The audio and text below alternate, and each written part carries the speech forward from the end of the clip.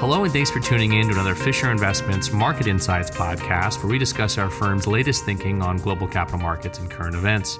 My name is Naj Srinivas. I'm the Group Vice President of Client Communications here at the firm. And today, Friday, September 20th, I'm joined by Seth Grainer, a research analyst here at the firm. Seth, thanks so much for joining us. Hello, everyone. Seth, you cover the United Kingdom, and Brexit has been obviously in the news for the last 3 plus years, and it's been some time since we've actually checked in with you on Brexit, where we're at, and what our latest thinking is on it. And so let's start in on that topic. What's happened over the course of, say, the last 2 months with regard to Brexit? Has any progress been made? Well, unfortunately, probably not a whole lot of progress has actually been made, Naj. But taking a step back, we go back a little bit further than a couple months ago. You may recall that in early part of the summer, Theresa May, the former prime minister, decided to step down.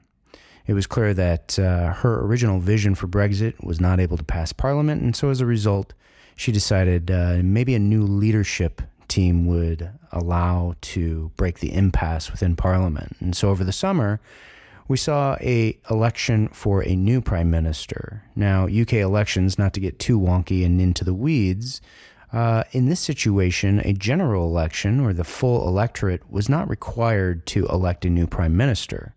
The Conservative Party, through their coalition with the Democratic Unionist Party in Northern Ireland, still retained a majority government. And so all they really needed to do was find a new prime minister. And as listeners probably are well aware, that new leader turned out to be Boris Johnson. Former mayor of London, right? Former mayor of London, indeed. And so maybe back to your original comment, what's been accomplished since then or in the last couple months? Not a whole lot. We're still largely dealing with a substantially similar impasse within Parliament and their inability to really agree at a sort of aggregate level what the right choice is going forward. So right now, the next step is final steps, if you believe that the deadline will indeed hold. There's an EU summit, a summit with the larger European Union, later in the month of October. 18th, I believe, is the last day of the summit. And if there is a deal, well, the UK will leave with a deal on the deadline, which is currently October 31st. I like to call it the spooky Brexit. But if indeed there's no deal passed, Parliament has said that Boris Johnson, as the new prime minister, under law now, should ask the EU for an extension for the Brexit date to January 2020. Kicking the can a little bit further. At least for a few months. So, as I understand it, Parliament is on a bit of a break right now. Can you help explain to our listeners what's going on there? Because it's kind of a unique situation. Yeah, it definitely is. So you're exactly right. The UK Parliament is on a break. They've been effectively suspended, more accurately, by the Prime Minister. So when Boris Johnson was elected, he decided that they should take a break here in late September through the middle of October. Now, it's been somewhat controversial, of course. A suspension to end one session of Parliament and start a new one is not uncommon at all. Particularly when a new prime minister is taking over, there's essentially some sense that something like that might occur.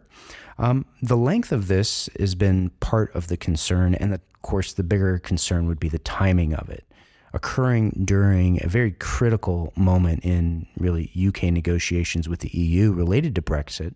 Suspension of Parliament and giving Parliament and really having no say, or at least quieting them for the time period of critical negotiations, was seen somewhat as controversial, as it suggested the Prime Minister was working very much towards a no-deal Brexit for October 31st, which he had been, at least rhetorically speaking, being pursuing since becoming Prime Minister, and even during the leadership race over the summer. So as we approach that end of October, the Halloween Brexit, or would you call it the spooky Brexit? Spooky Brexit. What are the probabilities that we get an extension or Prime Minister Boris Johnson continues to barrel forward towards a no-deal Brexit? Well, I'm not sure that we here at Fisher Investments would put strong probabilities beyond those individual aspects as you've described them. Certainly, each of them are possible in some senses. There's four real primary possibilities in all of this. One, they can indeed have a no-deal Brexit. However, I hinted at the fact earlier in conversation that Parliament has passed a law requiring the Prime Minister to ask for a further extension. So that suggests that the no-deal scenario on October 31st, while still possible, is probably a lower probability. What's probably a greater chance of happening, and again, not to get too fine in the details of percentages around these possibilities, a greater possibility is one of two things. One, an extension, since it doesn't appear on the surface that the two parties will be able to find an amicable resolution. And because there's a law on the books requiring the Prime Minister to ask for an extension, there's a very good chance that comes to fruition and you get an extension through the first month of 2020. I think a decent chance, and one maybe underappreciated by some participants or some onlookers, is actually that a deal gets done. Remember that a primary opposition of the original deal with the EU under Prime Minister Theresa May was related to the Irish backstop. And while it's not easily solved under the new government and Boris Johnson, of course, there's not necessarily any unique ideas being bandied about. There is some compromise potentially showing signs that the UK government could accept some form of quote-unquote backstop, but not quite as harsh as the one that was originally perceived. There's also some consideration from the EU side, on the European Union side, that they may be willing to give a little bit on this front. They still have some red lines, and there's no obvious solution in sight, but certainly a deal is not off the table before October 31st. Seth, so you said some progress has been made on the Irish backstop. Can you share some more detail on that? Yeah. So this week we actually started to see negotiators between the UK and the EU express some middle ground or some potential creative solutions to solving the Irish border, Irish backstop conundrum. And specifically, the UK has presented what seems to be amounting to some sort of special economic zone, considering the Northern Ireland economy and country to be some sort of special entity within the broader United Kingdom, one that would follow the rules of the EU and Irish economy, being a member of the EU, to ensure seamless trade and travel and other sort of regulatory regimes. Now, the two parties are being creative here. There's certainly no sense that they've found a solution, but perhaps there's some sense that there's a germ of one, if you will, as Prime Minister Johnson likes to refer to, a germ of an idea in all of this to solving the conundrum. That's encouraging to see. And in fact, you've seen the pound rally in recent days on the news. The pound sterling had fallen close to $1.19 versus the US dollar and is back up to about $1.25, which is a good signal, if you will, in all of this, that maybe something's moving in the right direction. I don't want to give listeners the wrong idea, but it's nice to see that progress and again, as Prime Minister Johnson likes to suggest, a germ of an idea in all of that, perhaps coming to some resolution. So some creative thinking happening. Without question. Let's talk a little bit about Scotland, because there's been some talk about a Scottish referendum to actually stay in the European Union if the UK actually agrees to leave. What's the likelihood that we see something like that come to pass? Here again, in dealing with a bit of possibilities and probabilities, I think over the long run, Naj, to your sense, this has certainly been somewhat distasteful for a lot of the Scottish voters, and more specifically those who have already sought independence. And it might be enough to rally, if you will, the electorate within Scotland to take another shot at independence. It would not be taken very lightly, of course, and in many respects, Scotland having to become an independent member of the EU comes with it really a whole slew of additional effort, responsibilities, and tests. It wouldn't come quickly, nor do I think that a vote on independence would necessarily come very quickly either. So it definitely increases the chances, I think. This whole experience probably increases the chance that you at least have another chance for a referendum on independence from Scotland. But an actual successful vote for independence or a successful entry into the EU is probably quite a bit further out. So throughout all of this, since 2016, April 2016, I think it was, how has the UK and EU economy been doing? Sure, generally speaking, probably a little better than most listeners might expect. In the EU, we've got something like 25, 26 quarters of positive GDP growth. And that was definitely true within the UK as well, until here the last quarter. Q2 GDP in the United Kingdom was actually negative for the first time since the referendum, and really since 2012, if memory serves me. So quite a while.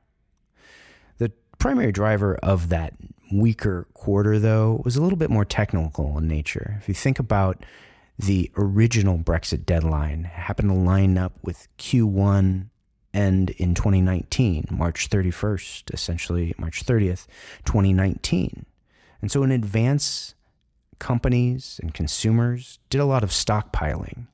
That boosted somewhat unnaturally and temporarily GDP in Q1.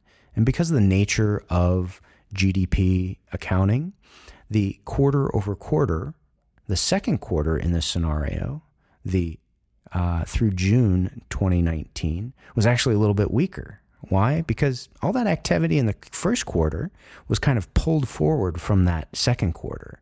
And so the second quarter, you saw actually a negative GDP print. I don't think investors should get overly concerned about that particular scenario or to suggest that there's been a significant deterioration of economic activity in the United Kingdom. It's more technical in nature and unlikely to be sustained or exacerbated. Now, at the same time, if you did have a no-deal scenario on October 31st, you could very well see, most market participants might suggest you might see a temporary recession, but here again, not get overly concerned because we think that it'll ultimately be temporary in nature. A no-deal scenario isn't particularly ideal in any way, shape, or form, and certainly by a macroeconomic factor, probably not the best outcome. Certainly not over the short run. Over the long run, we're probably a little more sanguine about the situation. Haven't most businesses in the UK that might be impacted by a hard Brexit already adjusted and accounted for this possibility? I think the degree to which they possibly can, yes. And I think there's certainly some sense that companies have done their absolute best. Unfortunately, it's a scenario in which you can't really test that plan until it happens. And so to your point, while a large percentage or the vast majority of them perhaps have taken some steps or planning, it really would remain to be seen whether or not that planning is ultimately effective in averting a sort of more significant situation. For the most part, though, you can fully expect that large corporations, perhaps the largest portions of the economy, are in a reasonably well position. I think the hardest challenge is going to be for those mom and pop kind of export-import companies, those that rely on goods and services from the EU that are a little more local in nature. That might be a little bit more painful relative to those large multinational conglomerates. Seth, anything else you want to share with our listeners? Well, I think, Naj, we'd probably just recommend that listeners take everything we've said today with a bit of a grain of salt. Ultimately, these things are changing day by day.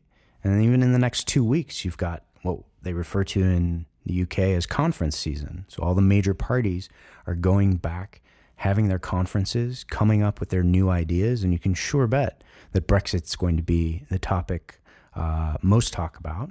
And we'll see whether or not the major parties, Labor or the Conservatives, come up with some creative solutions, some new ideas that really inflect or change this direction yet again. Certainly the answers aren't all before us, and we might see some more volatility over the next 2 weeks as a result of that conference season. Seth, thanks so much. That's unfortunately all we have time for today.